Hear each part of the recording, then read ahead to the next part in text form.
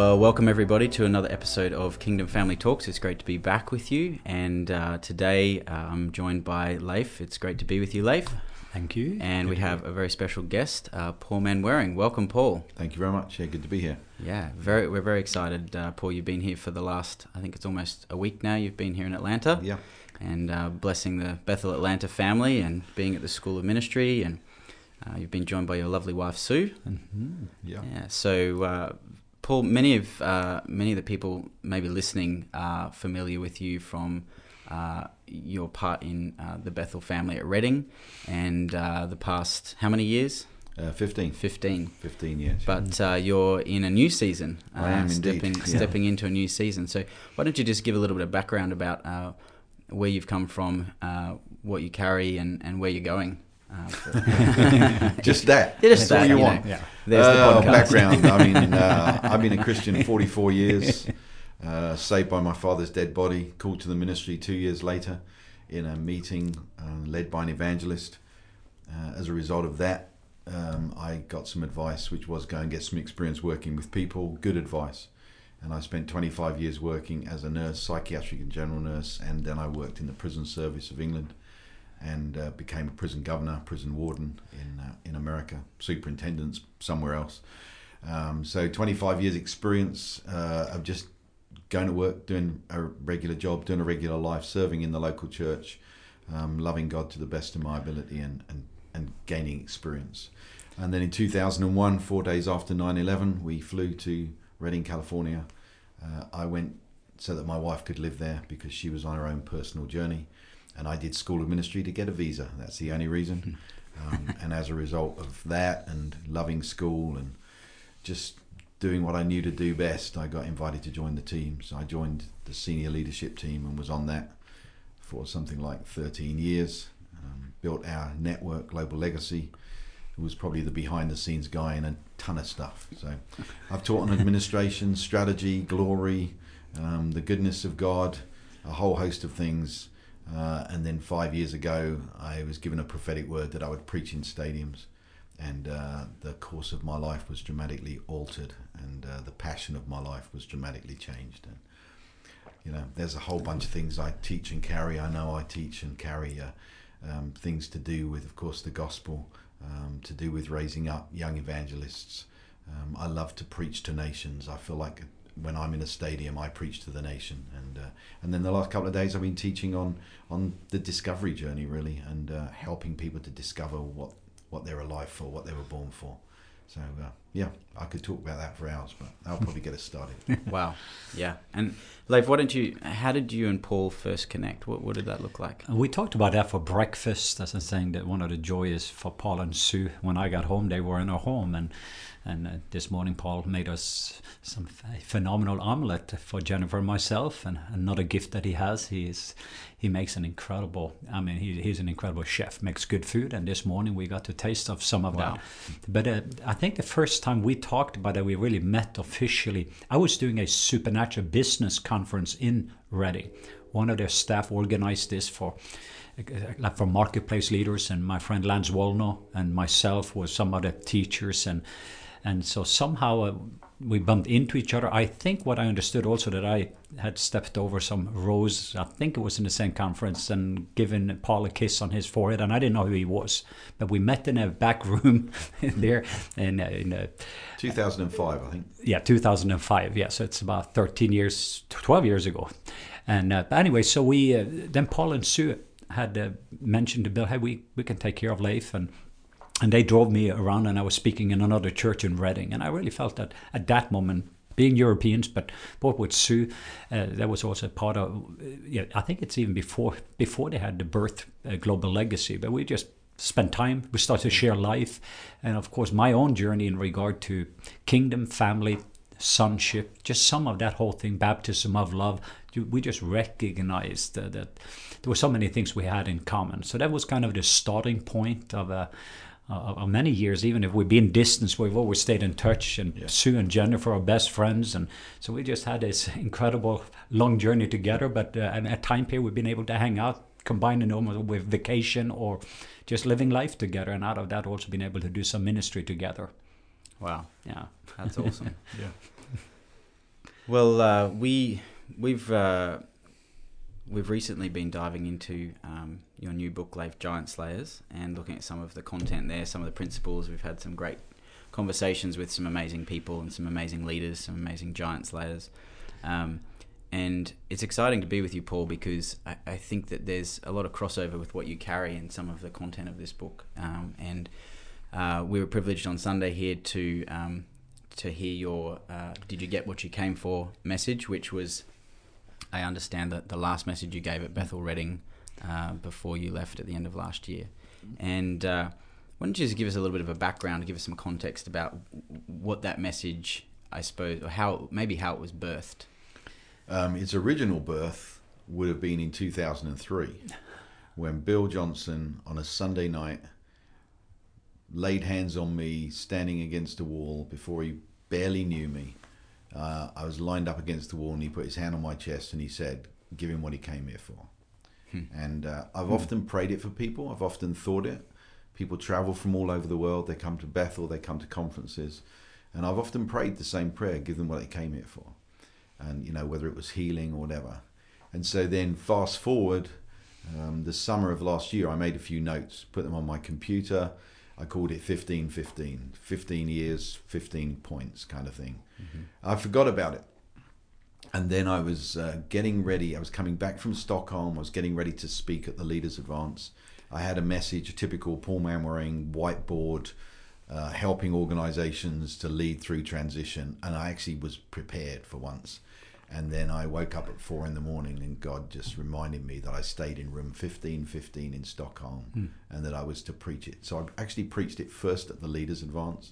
And then Eric Johnson said to me, "Would you preach that on, you know, your last preach in Bethel before you leave? Would you preach it?"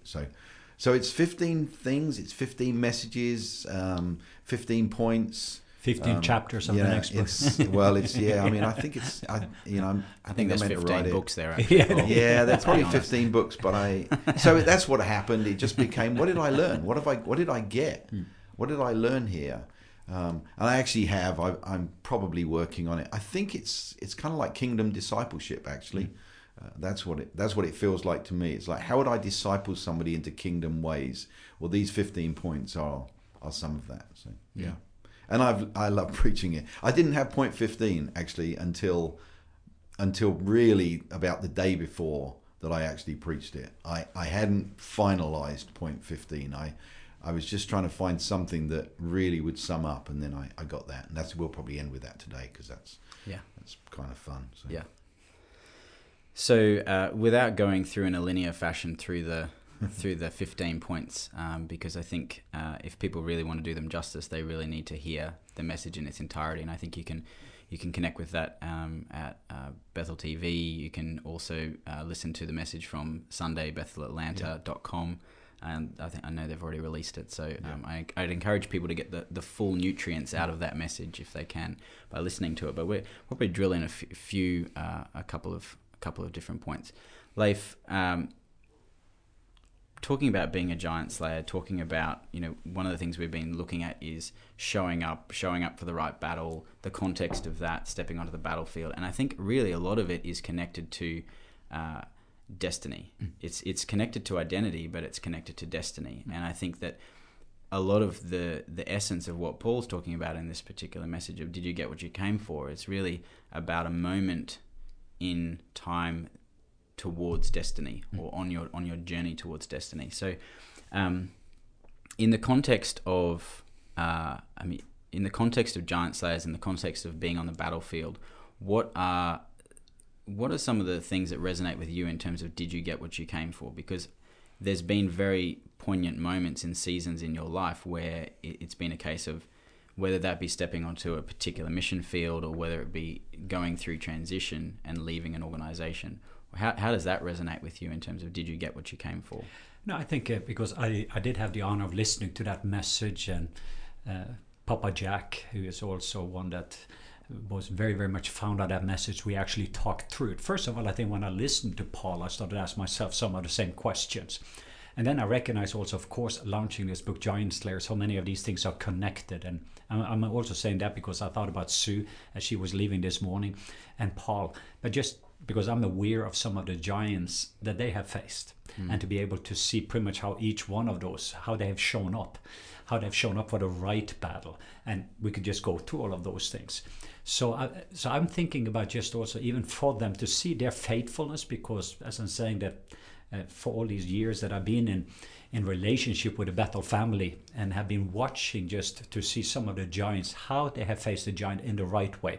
It's so similar to my own journey, that the giant that has been in the front of me has actually been the stepping stone towards the next miracle that I needed.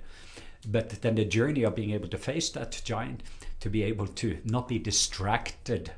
We all have had a journey to lead us there, but to become a message. And that's what I'm saying. So when he goes to his points, there could be as much easily some of those chapters that is in this book, life lessons, because that's pretty much what this came from me. It would be the same thing as when they ask Paul, if they were to ask him, what are some of the things that you got, and did you come, or did you get what you came for? This is also more my own journey of the giant slayers. They asked, the students was asking me, Leif, when you face some of those giants, if that was in the Muslim world or just fear in your own life, what were some of the ground rules? What were some of those things? And that was kind of how the whole book came about. It was just practically speaking, talking them through my own journey to be able to face the giant. And then even the journey, I call it the battle you fight after the battle you won, which could be maybe the second book, but just mainly just after we face that giant and the giant has come down, there's also a fight and a battle. But it is kind of that part of the journey towards our destiny where I think there's a lot of people,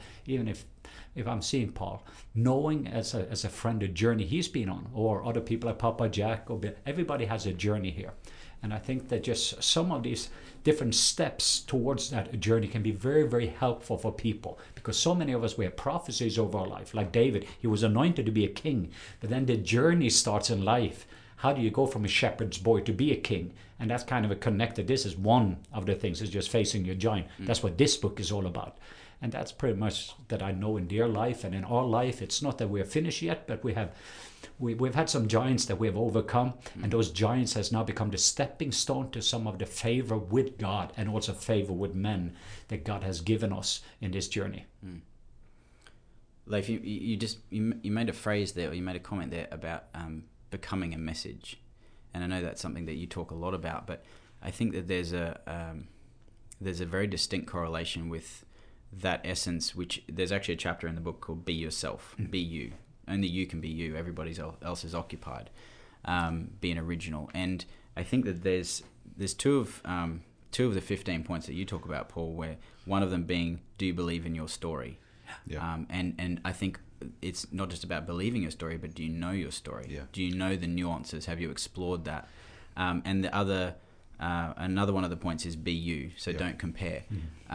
I think that that's very much intrinsic in the essence of becoming a message, that if you can never really become the full message that you're to be and that the world needs if you don't believe in your own story, and That's if right. you are constantly comparing yourself with other people. Yeah, exactly. Yeah, I think, and I think related to that, if I kind of just do my little connect to the battles piece of this, one of the thoughts I've had recently is that the battles that come to me, in other words, the battles that choose me, I fight out of who I am.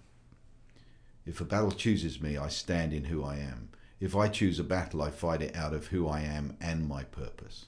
Wow. And I think that that's a important piece to learn. I watch some people try and fight the battle that chooses them out of purpose.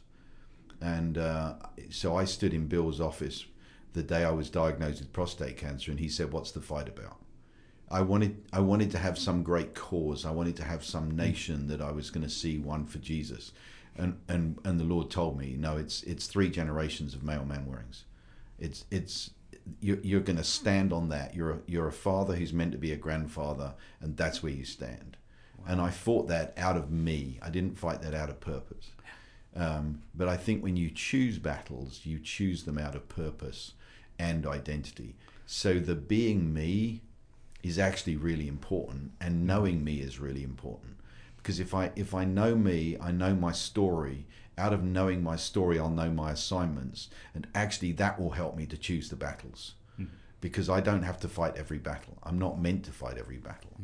So yeah, and linked into this is this whole subject of shame. So that it's all over those 2 points. Because if I compare myself, I'll always lose. If I compare myself to Leif, I'll find places I'll lose. He'll be better than me. He'll be more anointed than me. He's more articulate than me. All those things. I'll always lose. And if I compare myself, I'm really walking in shame.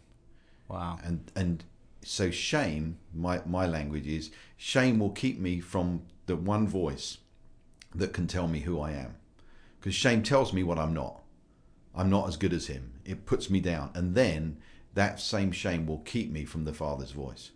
And I think it's all wrapped up in, battles and life's journey. Fundamentally, I need to know me, know my story. I need to know where I've succeeded, where I've failed, where I'm called to go, where he's put his hand on me. And then I need to walk out of that and know, well, I'm me. I always joke, you saw me on Sunday do it. If I come to church and in Atlanta and I think they really wanted Bill.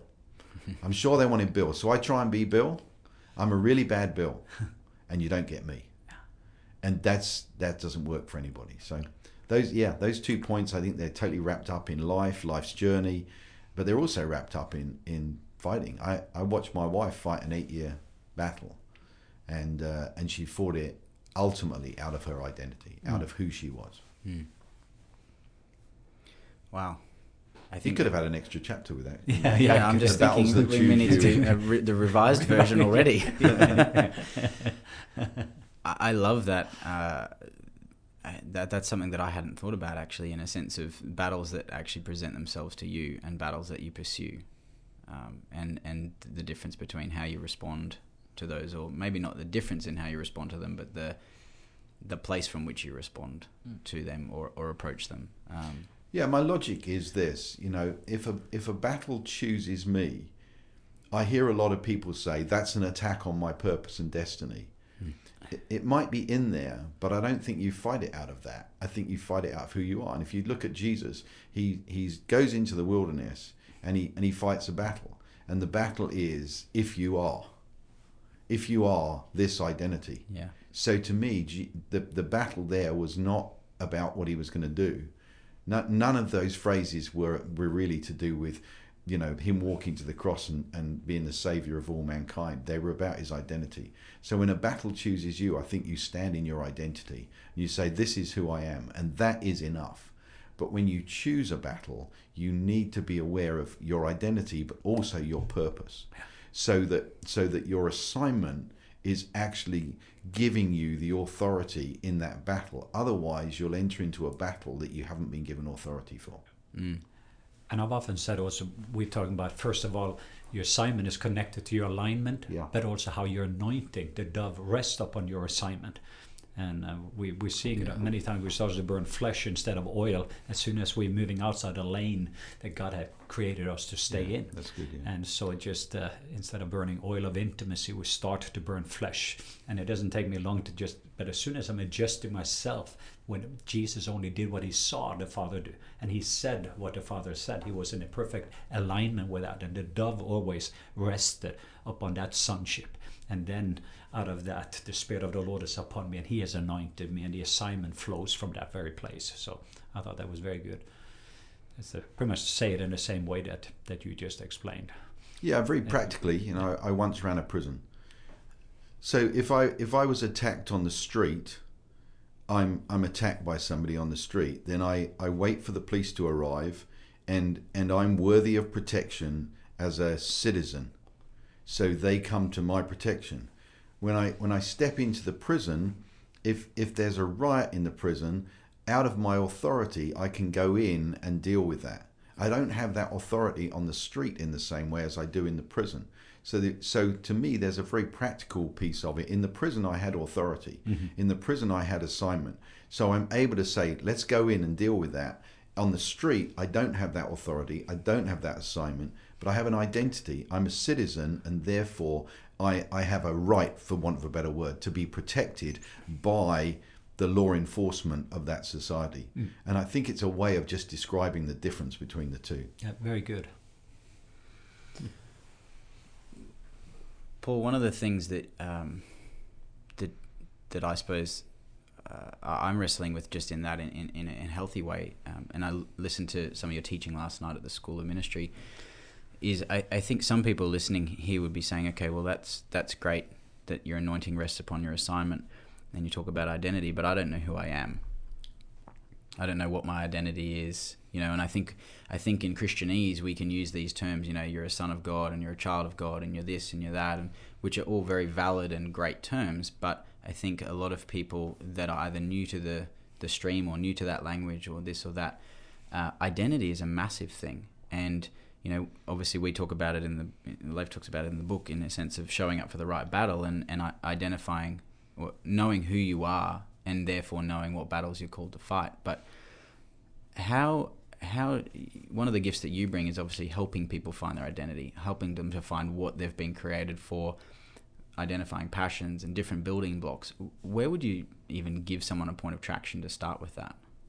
I'm always going to start the same place that Leif will start. It's sonship and daughtership. Mm-hmm. I personally believe that we only have one identity. Girls have daughters, boys have sons. One identity, that's all. Everything else is a role that I carry out of that identity. Mm-hmm. Whatever I do in life, I do it out of that. Where do I start? I start where I started. April 2005, sitting listening to Danny Silk preaching and talking to God. And I'd just been asked to build the network. I'd just been asked to help build, to father people around the world. And I asked a simple question: how do you father an organization, God? And he said, you have to be a son first. Mm. And then he told me, he said, you stop being a son the day your father died. Mm. And that wow. For many is, where's the place of traction? In what way have you stopped being a son or a daughter? Were you abandoned? Were you abused? Did you have a good dad that left early? I have a very good friend who said, I had such a good dad, I didn't think I had need of a heavenly dad. So wherever there is that place of absence, lack, any turning away from being a son or a daughter, I start there. And then I don't know that everybody teaches it this way. My teaching is this: you need to repent. Mm. The mindset, the problem is that when I say repent, most people hear sin. Mm-hmm. The first thought is, repent, sin. No. Romans 3:23, all have sinned and fallen short of the glory. Mm-hmm. I repent from sin, but I repent unto glory. And a glorious son is my identity. A glorious, glory-filled, glory-carrying son is my identity. So the very first place that I would always take people to is repent if in any way you ever stopped being a son or a daughter, or you've never been one. And it's not about the quality of the father. Jesus will be known for all eternity as the son of an adulterous murderer. That tells me something. The quality of the father does not determine the quality of the son. So I would be saying, let's remove the obstacles, get rid of the objections, and just repent of stopping being a son, and then start the journey. You mentioned, I think it was last night, you mentioned even just a very practical way that you went through that in a sense. You hadn't had a conversation with your natural father since he had passed away, obviously, and right. You went through a practical exercise. And I thought that was very, very interesting, just in terms of a tangible way that you could open that dialogue or open that even that way of communication. Yeah, so that week I got the first piece on the Tuesday. I remember listening to the message. I remember listening to God, and I went home that night and I repented. I said, God, I'm sorry that I stopped being a son, February the 28th. I could feel the pats on my back, people saying, you're the man of the house now. And then at that time I was reading Bill's second book, Supernatural Power of a Transformed Mind. And he talks in that about sanctified imagination. Mm. And it was that I took, and I don't know how my mind connected it, but I'm wired a bit that way. I took that and I laid on my bed, and I had a conversation in my imagination, because people think I'm saying talk to the dead. I didn't. I had a conversation in my imagination with my dad for the first time in 32 years. And I just told him, I said, Dad, hey, this is what I've done since you left, I did this, I met this girl, I trained to be a nurse. I've had two sons, James and Luke. James is a musician. You'd love every minute of being around him. Luke is a photographer and a football player, soccer player, and you'd love being around him. And they're like you. And I talked about, I married Sue. I've run prisons. I've done I've done all these things. And that's literally what I did. Wow. What happened was, to me, I think when you stop being a son, you stop being a daughter, you kind of get spiritual atherosclerosis. You get blockage of the arteries that flow from heaven to earth. And so this unblocked the arteries, because what I did was I redeemed 32 years of not being a son, and I filled them up again. And it created this connection that meant, I'm not, I am a son. I have a dad. He's just in heaven. He left early. I'm not fatherless. I have a father, but I just hadn't connected. And I've watched a lot of people go through that exercise. Some people that don't have a dad have that conversation with God. Have the same conversation. He'd really like to know.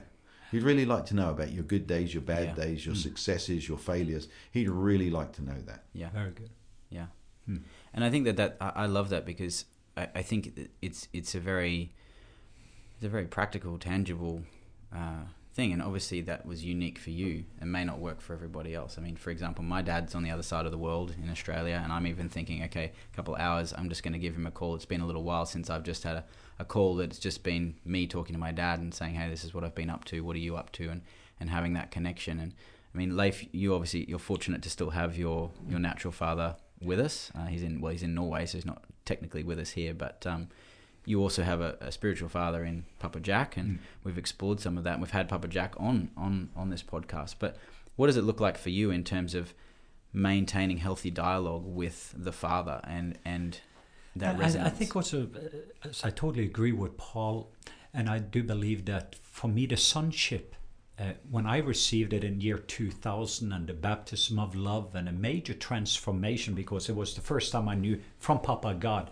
that the way he was seeing me when I had my baptism of love. And when he said the same way as he said about Jesus, but was with an audible voice that I've talked about before in Melbourne, that you are my beloved son.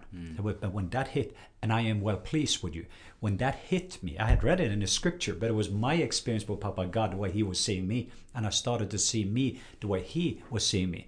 That was also when Papa Jack came into my life, and I started to view my dad in the natural, because I had a kind of a long list of all the things my dad was not for me. And even there, I was trying to think about all the times he did not spend with me. Instead of now, something shifted, and I started with a gratitude. I saw where my dad came from, his parents and his grandparents, and just what he was able to do with what he had, and what was his ceiling has become my floor. So I went home and I started to honor my father in the natural. I asked forgiveness when I stopped being a son and living as a son, and even some of the judgment I had towards him of what he was not instead of who he was. So, I mean, we have a phenomenal relationship, including next month I'm going to Spain, my wife and I, to celebrate his 75th birthday, to see who he is, and he's the best grandpa in the world. And so just to see that it changed something for me when I just, first when it happened with Papa God, but also with my natural as well as Papa Jack. It's not, I would say the first 5 years, the problem I had was that I was focusing on being a son. So I had sonship, but I had leadership, apostleship. Like I've said, I have so many other ships. And I think that became my shift in 2005. The treatment center and all of that is when all the ships got shipwrecked. And the only one that survived was sonship. And that was a totally different for me. It was the rest. Before was, I'm a son, but. And I constantly was shifting these. Now it's, no, the identity of who I am, I'm a son. And out of that, yes, I'm a father and a husband. And all these other things flows from that. So as long as my sonship is in the front of all the other ships, all the other big ships are safe. But I have realized in my own life, as soon as I feel pressure, even if I'm thinking about a big apostleship with the storms of life, if that tiny little boat called sonship, when I'm resting there being a son, both of Papa God, my natural dad, and Papa Jack, but just even anywhere if I go, whoever I am with, if I'm coming into a church, I have a spirit of sonship towards a father and mother in that house. I live it in our local church, but when sonship is in the front, then the big apostleship can follow that, or leadership, or relationship, or other ships. And I feel there's a lot of safety, and there's always rest in that. So I feel there's a rest on the sonship, and that's kind of been my journey of. There's times other ships goes there, but then I feel pressure instead of pleasure. And I have a tendency just to align that back again and say, okay, now this is who I am. And this is how you see me, Papa. And then how I see other people is with the sunglasses, different perspective. I think that what would happen to me with that imaginary conversation, when in the natural, when your dads or kids are still alive, hopefully you keep that going. So you keep that contact going. So, my boys will text me every day about something. They'll tell me, their latest job contract or whatever it is they're doing every day. There's not a moment, not a day goes by with my two natural sons. But my dad's not alive, so I don't have that. But what happened in my imagination opened up a pathway so that I could lie on a stage in Nuremberg before I preach in the first stadium event and say, this one's for you. Like if you were here, this is what you'd be thinking today. So I think it creates a flow of honor, of love, of connection, of recognition. And, my sons, I'm responsible for my sons knowing my dad because they never met him in the natural. Wow, so that's cool. I'm responsible for carrying that. If I've shut off that connection, I will fail to pass on to my sons that. I did a memorial service 5 years ago, and I stopped the memorial service and I said, I want to talk to the two kids right now. And I said, I want to give you your life's assignment. Your life's assignment is to honor the memory of your mother so that your children know who your mother was. But if you don't have that, you cut off the generational in your imagination. And so I think it's big. It's a huge part of how we live our lives. Paul, what do you think you've obviously been for the last 15 years in a pretty incredible culture of family. And I think that's one thing that Bethel really has cultivated and communicated to the body. That very much a lack of division, and even when there's disagreement, it doesn't mean division. How does that attitude of sonship come into the cultivation of relationship in a healthy community, healthy family? Well, it's really about a lot of the things that we clearly know about. If I know that I'm a son, then I stop competing. I should stop comparing. Mm-hmm. It's not all about me. It's about positioning myself to serve. So it affects everything. If I stop being a son, I'll revert to being the negative elder brother, because there is a positive elder brother. His name is Jesus. He's our elder brother, the book says. So I never like to say elder brother blanket, but we will revert to the negative elder brother. The negative elder brother is comparing himself. He's complaining. He's miserable. So he's just not happy. And you'll revert to fear and control, and you'll lead and you'll minister out of fear, control, manipulation, and that's not where we're meant to be. We're meant to lead out of being sons, lovers, servants, friends, and cheering each other on, supporting each other. And I think what we have at Bethel is, one of my relationships probably I would always say is this: some days he's my father, some days I'm his father, some days I'm his friend, some days I'm his brother. And there's interchangeability, because once you're secure in your identity as a son, you can step into other roles. But if you're not secure as a son, you become a critic. Every father will let you down if you're not a son. So you actually cultivate a culture of criticism. Like I always say of Luke 15, if you're not a son, an inheritance is just a bunch of cash. If you're not a son, a theologian's a critic. And so it changes everything. Once I know that I'm a son, put it this way: the government's on the shoulders of a son. Yeah. That's what it says in Isaiah 9 verse 6. The government is on the shoulders of a son. The entire government of the kingdom of heaven and earth is on the shoulders of a son. And so it changes everything. Sonship changes everything. How do you see, I thought about just throwing the ball. The difference then when you see people slipping, oh, I know I'm a son, and then you start to still see the behavior of the orphan in that. What would be some of the trigger points that you see? I'm looking at my own life and just seeing there's certain buttons somehow. If those buttons are pushed, I have a tendency and I'm just having to deal with that. So it's still, even if I have that, I'm very clear, I know who I am. But what are you seeing? Because we can easily recognize it. I can look in the mirror, my wife can see it, the people around me can see it.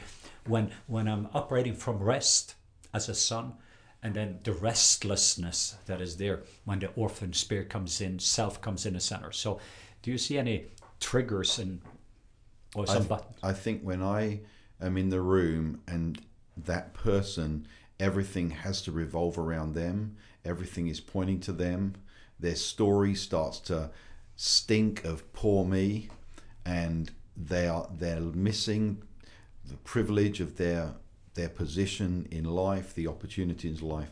So, you know, I'll get around some people, and even, you know, they're telling testimonies, and every testimony is about them, and it's like that makes me nervous.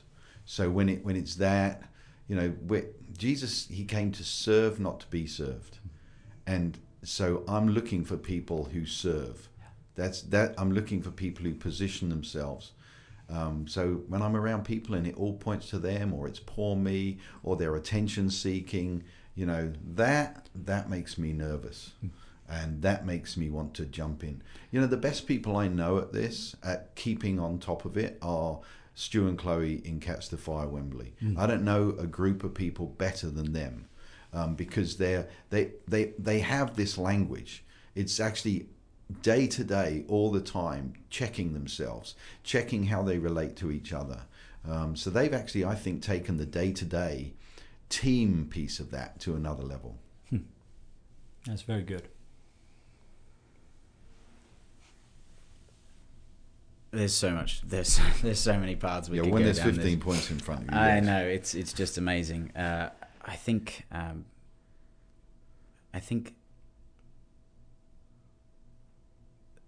I keep getting drawn back to just understanding.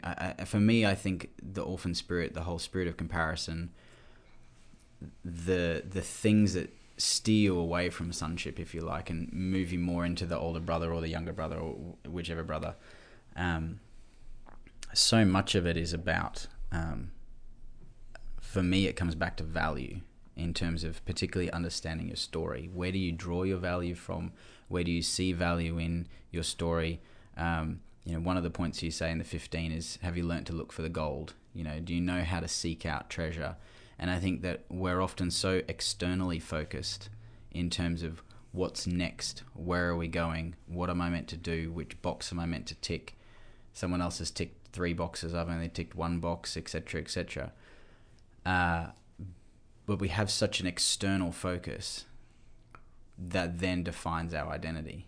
Does that make sense? And I think that for me, it comes back to, and this is a process that I'm going through at the moment, is reviewing my own story, my own journey. And you make the point of he wastes nothing, he gets you ready.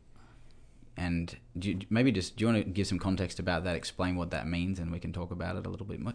Yeah, it's my little motto. It's kind of my life motto. It's Romans 8:28. All things work together for good to those that love God. It's my simple version. He wastes nothing, he gets you ready. It's birthed out of my life experience. I look back at my life, last worked as a nurse 34 years ago. Next month, I'll teach doctors in a medical healing conference, and they'll get medical credits for listening to me. He wastes nothing. I trained strategic planning in 1991 in the prison service of England and Wales, and now I sit on a team, and they call me the architect strategist for a strategy for evangelism in Europe. He wastes nothing. There's not one little piece of our lives that he will waste if we actually give it to him. And so it is this piece of, you know, if I'm a son, I know he loves me. You know, the elder brother. The cure for the elder brother was a simple phrase. I've always been with you, and everything I have is yours. He's thinking, I've been wasting all my time working in this field. I've wasted it. And the father's saying, I waste nothing. I've always been with you, and everything I have is yours. So it's really the shift in how I view my life. There's no wasted season. There's no wasted effort. There's no wasted opportunity if I walk in relationship with him. You know, I meet a lot of people, and they want to know, what do I do with my life? And they say, I've got so many choices. I say, well, let's sort that out straight away. You can't make the wrong choice with a good God. Wow. Now, if you settle that, now I'm free to make a choice. So, you know, if my God, so to speak, plays the violin, and I can play the violin, but I could go on a career of photography or cooking, then if I don't choose the violin, is he going to love me any less? No, he's going to be excited that I'm doing what I love to do. But we have this mindset that I have to line up somehow. But I don't. So he wastes absolutely nothing. He didn't waste any of my time in prison service, hasn't wasted my 15 years in Bethel. He's always getting me ready for the next assignment. I'm just curious, just connected there. Where do you think, because we talk about with the giant slayers, I mean, there's people that stop because, in a sense, that before they have shown up, there's other people, I mean, somehow in the journey of life towards the destiny, it seems like, I mean people that had big dreams that I was with 25 years ago, and they're still talking about that dream, but somehow something happened in their journey, either disappointment, discouragements, or something came along. So what do you say as an advice there in regard to for people to be able to get the nutrients, if I say that, out of the life experiences? I know you mentioned one statement I think is very powerful. It's just your view of him as a good father. And you know, Abraham was looking for a city that had foundations, whose builder and maker was God. Did he find it? No, he didn't. He's the father of faith. He's not the father of finding cities. He's the father of faith. And we are the sons of Abraham. We are to walk by faith, not by sight. So we need to never take our eyes off the faith goal. And Romans 1 and Romans 16 repeats a phrase, the obedience of faith. So nobody can afford to take their eyes off of that. If I have a prophetic word, it's 20 years old, I need to keep the prophetic word alive. There's no value in saying, I missed it. I believe you must always keep in front of you the prophetic. You must always keep, as it were, behind you the testimony. You must always live in that place of the victories that you've had and the victories that he's promised. It will create tension. That it creates tension because it hasn't happened yet. It's like, well, you know, the Bible's so sanitized. It's not in the wrong way. You know, Joseph was in prison for 13 years. You know, that was 13 long years in a Syria-infested prison. He didn't just have 2 days, 2 dreams, interpret them and get out. So, you know, we're members of the Christian faith. We're meant to walk by faith. You know, Proverbs says, hope deferred makes the heart sick. A lot of people misunderstand it. It's not that you don't get what you hoped for that makes you sick. It's that you stop hoping. It's actually when you stop hoping. So when you stop living out of hope, when you stop living out of that place of faith, of the unseen, that's when you get sick. So I would say you need to keep your eyes ahead. And then the other thing I'm really playing with at the moment is, I think there are seasons of journey and there are seasons of destination. And some people need to just enjoy the journey.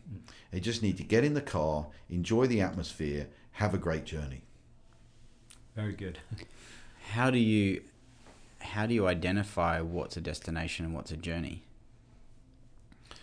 I think it will vary depending on the season in your life. I think some people do know that they have a clear destination. I'm to do this. This is a season of doing that. There are goals. There are steps. So you make plans. You achieve goals, etc. You know, write the vision that he who reads it may run with it.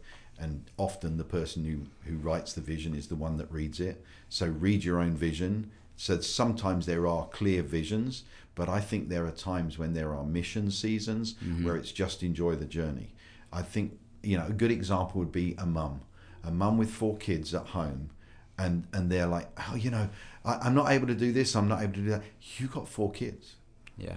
Like, this is journey season. So your assignment now is to create such an amazing atmosphere in the home that no matter how chaotic it is, there's a culture of peace, joy, righteousness, the kingdom in your home. So, you know, if you're in Bethel Reading, jump in the car, drive from the church, you get to the I-5. You have 2 choices: left, Mexico; right, Canada. Sometimes you know I've got to go to Canada, but sometimes the issue is get in the car, create a culture, create an atmosphere, and experience God together on the journey. and sometimes through just enjoying the journey, you actually find those destinations. Yeah, totally. Yeah, exactly. So speaking of journeys and destinations, where are you at the moment? What are you on your way to a destination, or are you just figuring out the journey? I've got a combination. Yeah. So The I've been answer is sent. yes. Yeah, I've been sent by Bethel to represent Bethel in Europe, to represent with our network and with our alumni. So that's a part of my life. I'm on the strategy team for Europe Shall Be Saved, with 4 or 5 amazing men and women of God, and we're developing the strategy. So that's got destination on it. It's clearly I have plans, steps, goals. I'm building something, raising 10,000 houses of prayer, training and equipping evangelists, planting and harvesting churches, speaking in stadiums. We're rolling out strategy. And then I have kind of like some of the journey of what do I look like when I'm not working for someone else? What is my ministry? How do I express myself? And that's a little bit more journey like, but there are some specifics in there as well.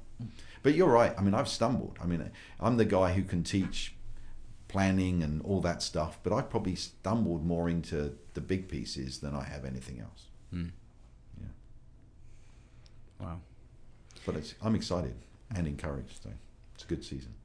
What are some? I think a lot of the time it's easy to focus on the external, in a sense of like, if you take, for example, strategy, and someone throws an organization in front of you, a group of leaders, and you have to grab a whiteboard and take them on a journey. How do you do that for yourself? What does that look like for yourself? Proverbs 20 verse 5 says, the plans of a man are like deep wells, and a man of wisdom draws them out. And wisdom was there at creation. So we're looking for discovering what God's hidden inside of you. And it's a kind of spiritual, emotional, it has some external elements in it, but I'll always start with the internal. That's the most important piece of that. Even with if you take strategy, there's a fairly well-known book, it's probably a little old now, called The Mind of the Strategist, written by a guy called Kenichi Omai, who's a Japanese strategist, and he says that strategy is a state of mind, or strategic thinking, which is very interesting. So even the great business strategists start in the mind, and we have the mind of Christ. So we should be the best. So I'm really trying to get people to get inside themselves and discover, as it were, how do you think like Christ? Find the mind of Christ. So it's always going to be about thinking. It's going to be getting inside your head and getting you to think, getting you to discover, getting you to think differently. And organizationally, it's exactly the same. I mean, you've heard me talk the last couple of days. So the 4 biggies, for helping someone discover their future. What's the testimony you most want to see repeated? What's the prophecy you most want to see fulfilled? What do you love, and what are you afraid of? And in those 4 are some of the biggest keys to your destiny that you'll ever find in your life. Wow. So, wow. I mean, yeah. There's a million questions, and I know we're just conscious of time. We need to land this. You've got a strategy meeting to get to. But speaking of which, Paul, are there some resources that you can connect people to? Do you have? I know you're in the middle of probably developing a myriad of things, and there's obviously logical things like go to a school or connect with different things. But are there some things that people can connect with you, what you're doing, the journey you're on? Yeah, they can go on my website, paulmanwaring.com. It's getting better. I've got to work on my itinerary on there, but there's some resources on there. There are blogs on there. Great. There are some podcasts on there. Great. So there's some materials, and I'm in the process of developing. My online presence in the future will probably be called Leading in Life, and my passion is to equip the 97% who aren't paid to go to church to lead in life, and to help them to lead wherever they work, whatever they do, that they would become kingdom leaders, and that we shift away from the church leader wanting to raise church leaders and the church leader wanting to raise people who lead the world. So I'm developing that. That's one of the things, so people can see that on there as it grows and develops. And you've also written some books, and one of them I had the joy of endorsing, the best book under glory. So can you just let people be aware of those Yeah. So Kisses from a Good Papa is also phenomenal. Yeah, I wrote What on Earth is Glory, which is me unpacking this massive word glory. What is this thing called glory? So I unpacked it, and Destiny allowed the book to be a question and not a statement, which was down to Papa Jack. He enabled that to happen. And so that takes some of my sonship journey, unpacks what is this thing called glory, and helps people to see what glory they carry, because we carry glory. And then Kisses from a Good God is my journey through prostate cancer. It's a book I think that would encourage anyone in any journey, anything that they're facing, or helping somebody who's walking, a friend or a relative, through a crisis, whether it's divorce or cancer or a disease. So there's those two books. I mean, some of the top things I've probably got available. I have a 52-week flash drive series on the gift of administration, the gift of government, called Mastering Kingdom Administration. And that's to help people who are administrators see that they're not second class, and to see the value of the gift. I have a strategic planning toolkit, which is a 3-day strategic planning workshop in a box. It's me in a box for 3 days. And then the most recent thing, which is slightly different, is actually a very simple little flash drive of me teaching church leaders how to close worship, which is one of my favourite things to do. And I would be happy to fly anywhere in the world for 5 minutes to close worship, to touch the moment when the people are present and God is present, and to see what He'll do. And so I developed I interview some of the worship leaders, Brian and Jen, and we talk about how to close worship. So those are some things about me. That's awesome. That's so good. I definitely will be writing down 3 days and listening to some of that. It's been awesome to be with you, Paul. I think it'd be wonderful if you would just release whatever's on your heart over the people that are listening, that they'd be encouraged, they'd be inspired. And sure. Yeah. Well, it's number 15. It's point number 15 out of Did You Get What You Came Here For? And I spent 15 years in America, the home of the brave, the land of the free. And I've spent a lot of time watching people here, and I've noticed something. There's a confidence. And you're an Aussie and I'm a Brit. The Aussies are known for tall poppy syndrome. Other people cut them down. Yeah. The Brits, we don't need any help. We cut ourselves down. Yeah. And I read in Luke 4, Jesus returned to Nazareth, where he was brought up, and stood up. And I believe that this is the call on all of our lives, that we gain the confidence in who we are, and that we return to where we were brought up, figuratively speaking, and we stand up and we take the scroll and we declare, the Spirit of the Sovereign Lord is upon me, because he has anointed me. You know the difference between David, between being in a field, and Saul's men saying, there's a man of God, a man of valor, and God is with him? One difference: he was anointed. And so, Father, I ask that you would release courage and boldness to every one of us to recognize that we're anointed, and that we will have the confidence to stand up and say, the Spirit of the Sovereign Lord is upon me. No matter who we are, no matter where we are, no matter what we do, we're anointed, and we have been given the great assignment to preach the good news, bind up the brokenhearted, preach freedom to the prisoners and release to the captives, and declare that this is the year of Jubilee. In Jesus' name, amen. Amen. Amen. Wow. Well, thank you so much for your time. You're very welcome. Thank you for being with us. You were my friend. And for those of you who want to connect more with what we're doing at Global Mission Awareness, you can visit us online at globalmissionawareness.com. We've got some exciting announcements about ministry trips coming up this year, and there's lots of more resources available there. So I encourage you to connect with us. Until next time, be blessed, and we'll see you soon.